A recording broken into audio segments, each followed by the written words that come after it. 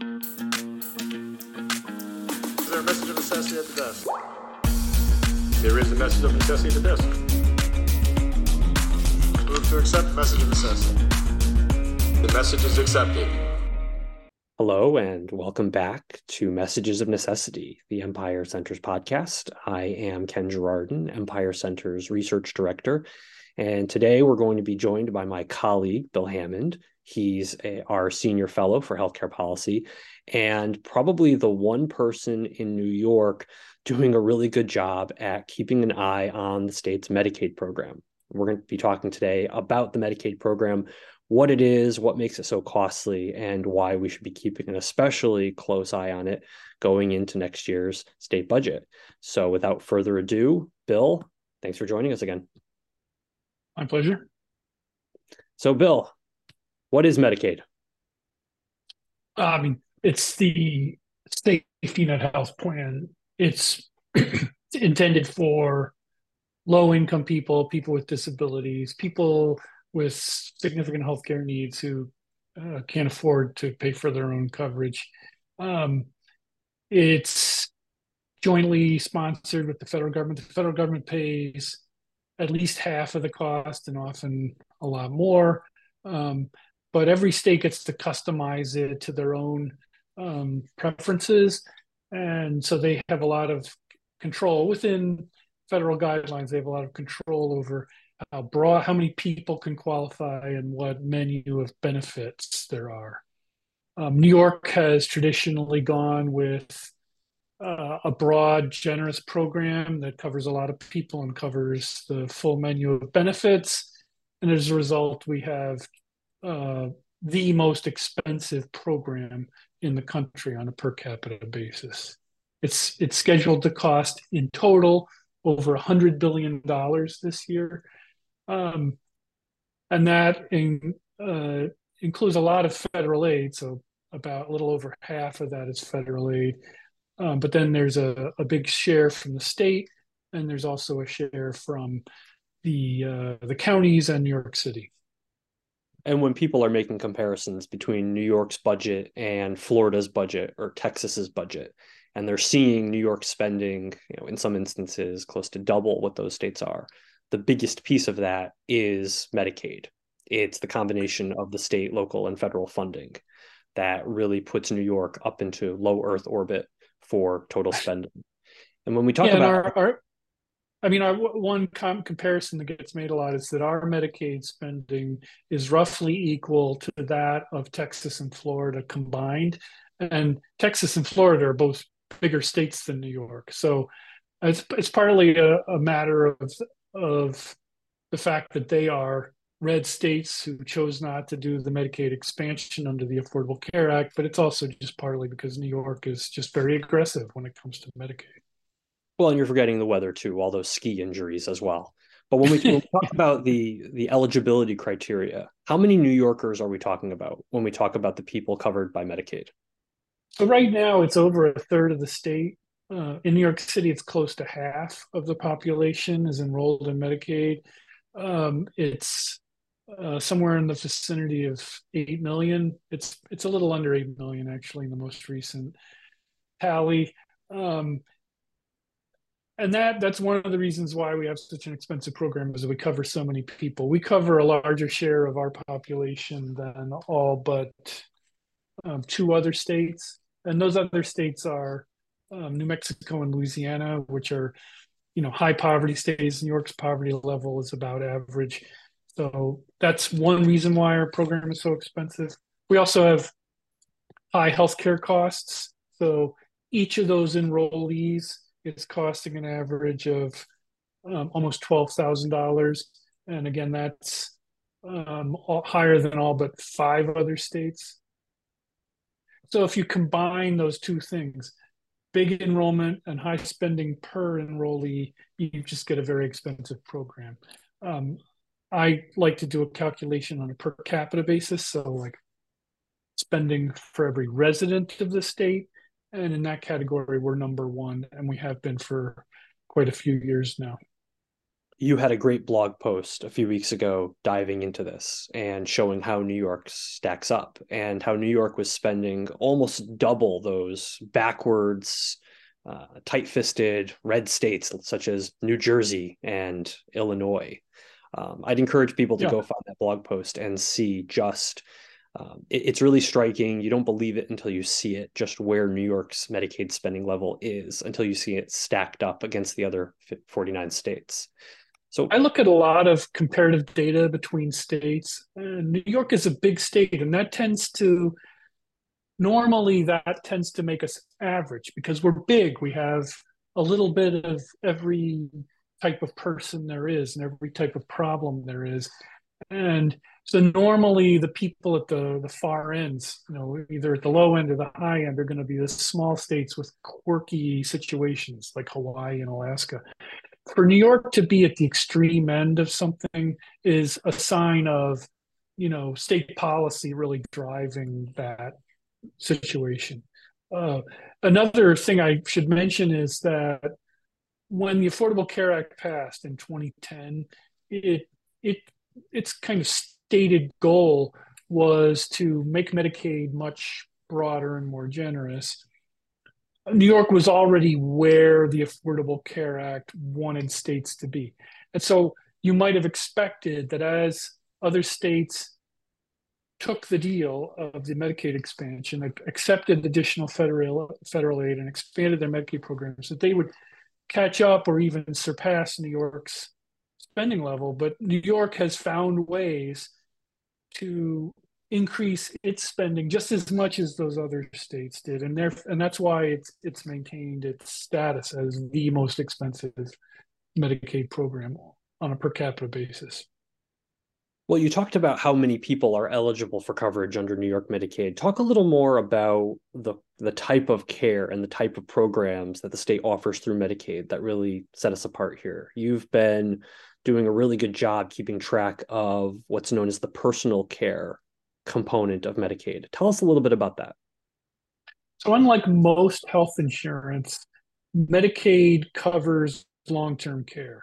It covers the stuff that commercial health insurance covers, namely covers doctor visits, hospitals, procedures, drug when you go to the pharmacy and get your prescriptions filled. Those are what's called acute care. But on top of that, Medicaid really is the only program that covers long-term care, meaning when you are either permanently disabled or you're disabled for more than a few months, either by an illness or some injury or maybe due to a congenital condition. So you need a nursing home or you need some kind of institutional care, or maybe you need home care. And home-based care is where New York really stands out. This is where a caregiver comes into your apartment or your home or your residence. They visit you for a set number of hours per week, and they sometimes they are providing traditional health care. So they're taking your blood pressure, giving you your meds.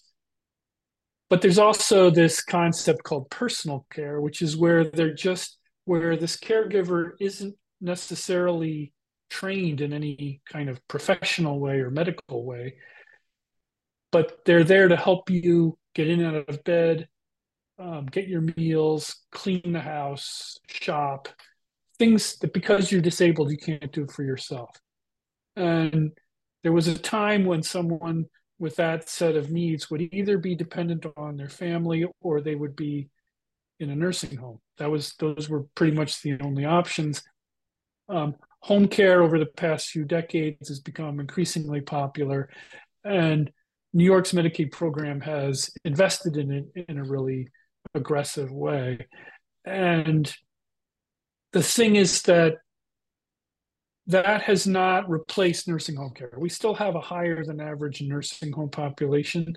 So I think home care has gone beyond its original purpose. It's not just helping people who are severely disabled and really can't fend for themselves and don't have family members to help them. It's kind of branching out into a broader variety of people who maybe are less disabled.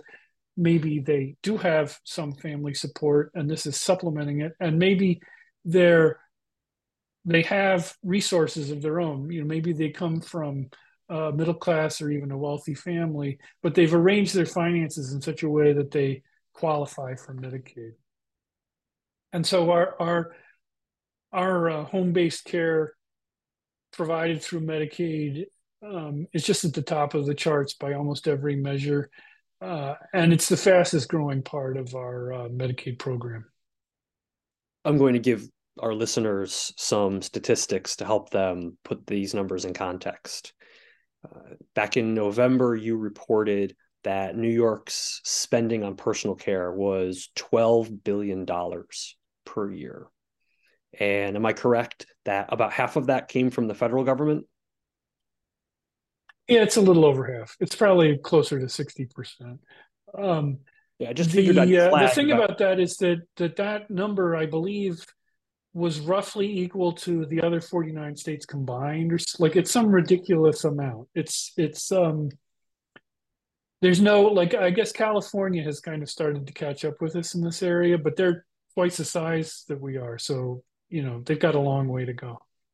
That was the next statistic I was going to offer. I figured I'd flag that at least half of $12 billion for our listeners in Washington, D.C., who are soon going to be going through the couch cushions to deal with the federal budget deficit.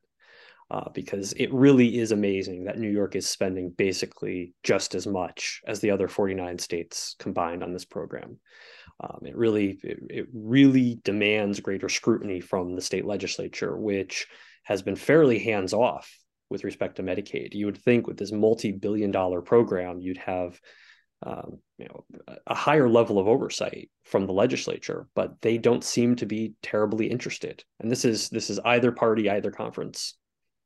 When I first started paying attention to Albany, Medicaid was kind of the annual headache. It was always growing faster than the state could afford. And it was kind of the zeitgeist of Albany was what are we going to do to control Medicaid? There were some voices in the legislature that were, hey, we love Medicaid, we'd like to spend more. But the governor and the legislative leaders kind of joined together every year and tried to figure out a way to rein it in. That really has gone away. The new zeitgeist is, how can we expand Medicaid, and how much more money can we find to spend on it, and how many more benefits can we do, and how much more can we pay the providers? That's the annual discussion. And I think a lot of legislators, they equate Medicaid with healthcare. They think of and I mean, it is the single biggest thing the state does in the area of healthcare. But they focus on that to the exclusion of thinking about the commercial side of the healthcare economy, which also needs their help in the sense of they need the state to back off. They need the state to stop imposing taxes on it, for one thing. They need the state to stop imposing mandates on it that make it more expensive. They need the state to just examine what the providers are doing that's draining so much money from the economy. And instead of thinking about it that way, I think when the average legislator thinks healthcare, they think Medicaid, and the more the better. And so that's been kind of the dynamic of the last few years. It was usually the governor's role to be kind of the bad guy and to say, listen, we resources are limited. We can't be all things to all people in the healthcare world.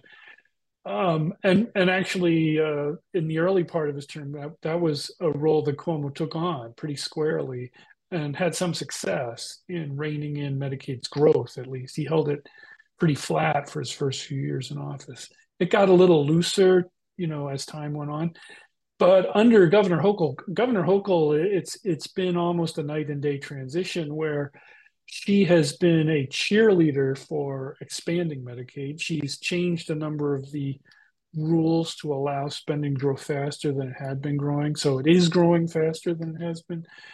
And I think they're going to hit a wall on that in next year's budget.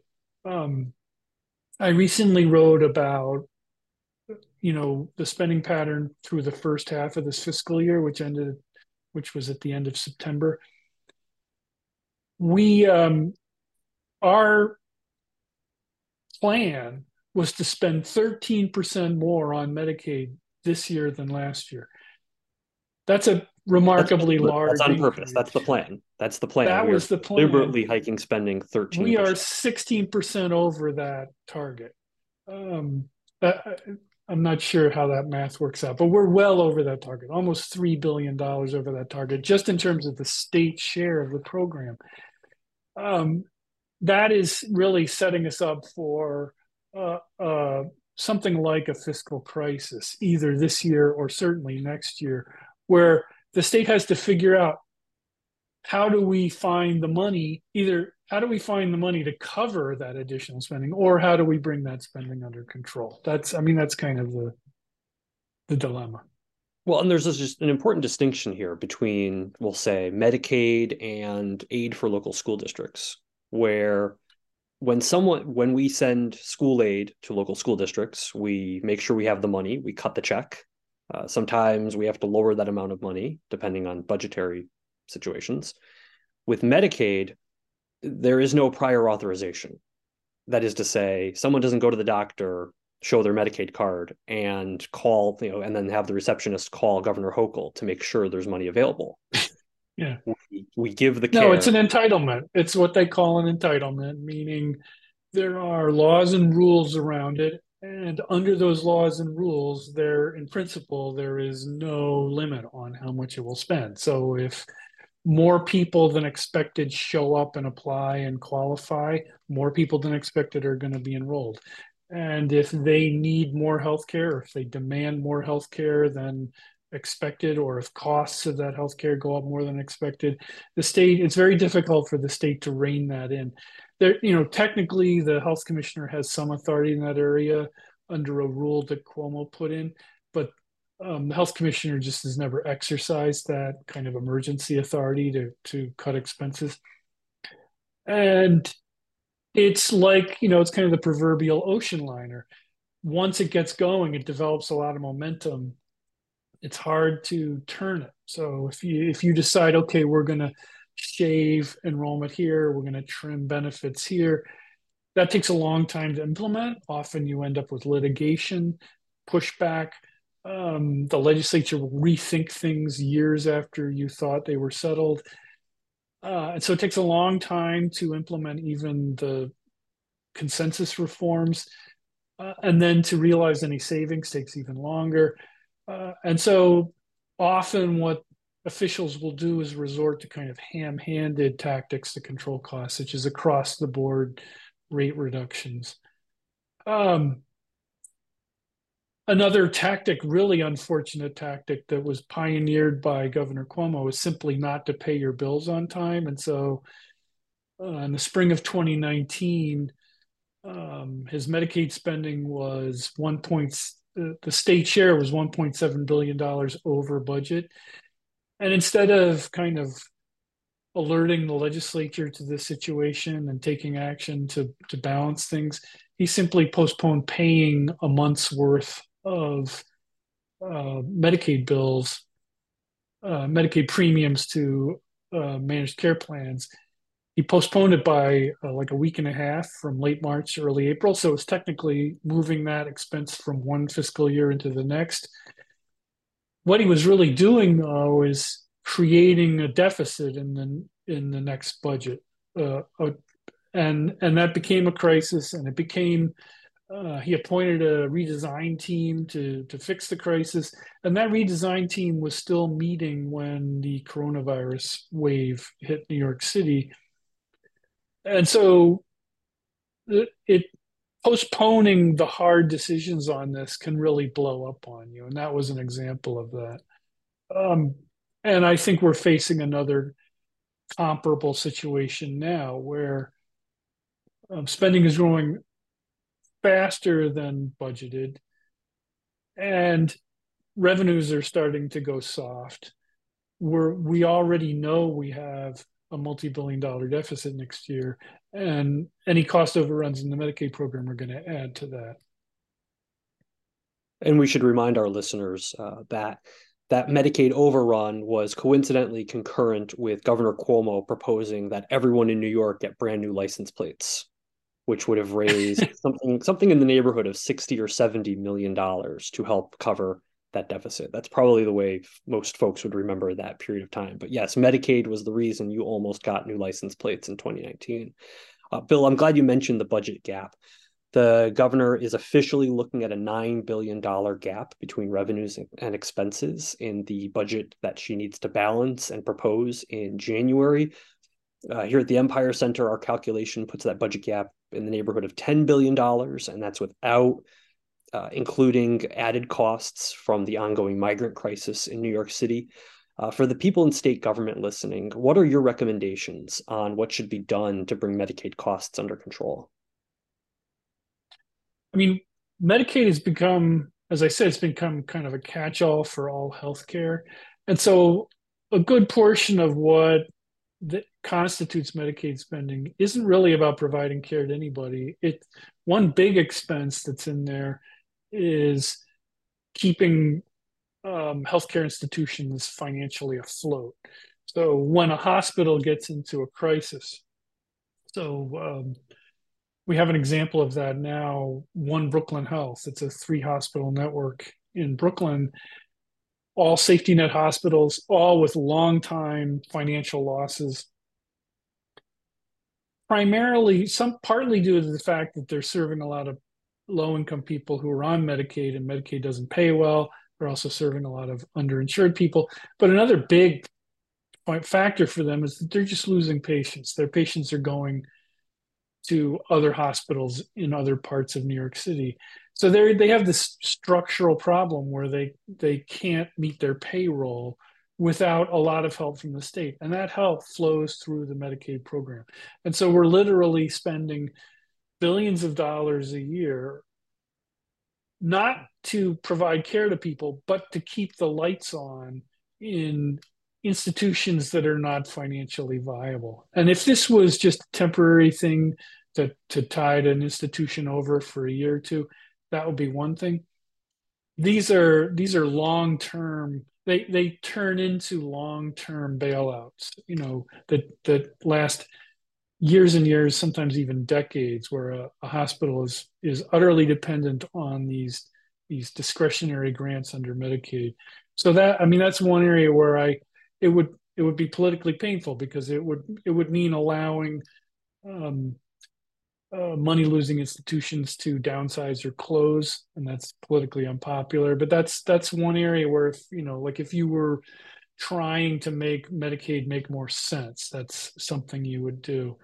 I would also just try to put a lid on personal care, that form of home care we were talking about before, where our utilization of that is just an outlier compared to other states, including, as you said, other, bright blue states like Massachusetts and New Jersey were head and shoulders above everybody on that. And so there must be room for savings, some kind of moratorium or freeze, and probably a major intensive audit of what's going on there, because I suspect that there's a certain amount of fraud that explains our high levels of spending in that area.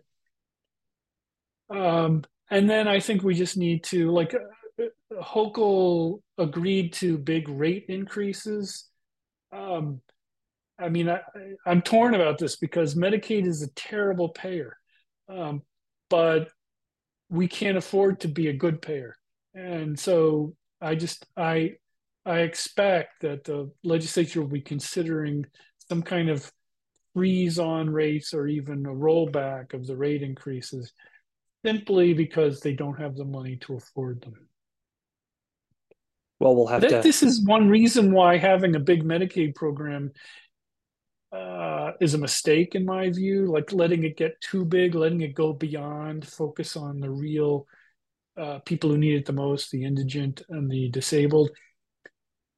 It does not pay well. So the providers who treat those people tend to barely break even or lose money on those patients.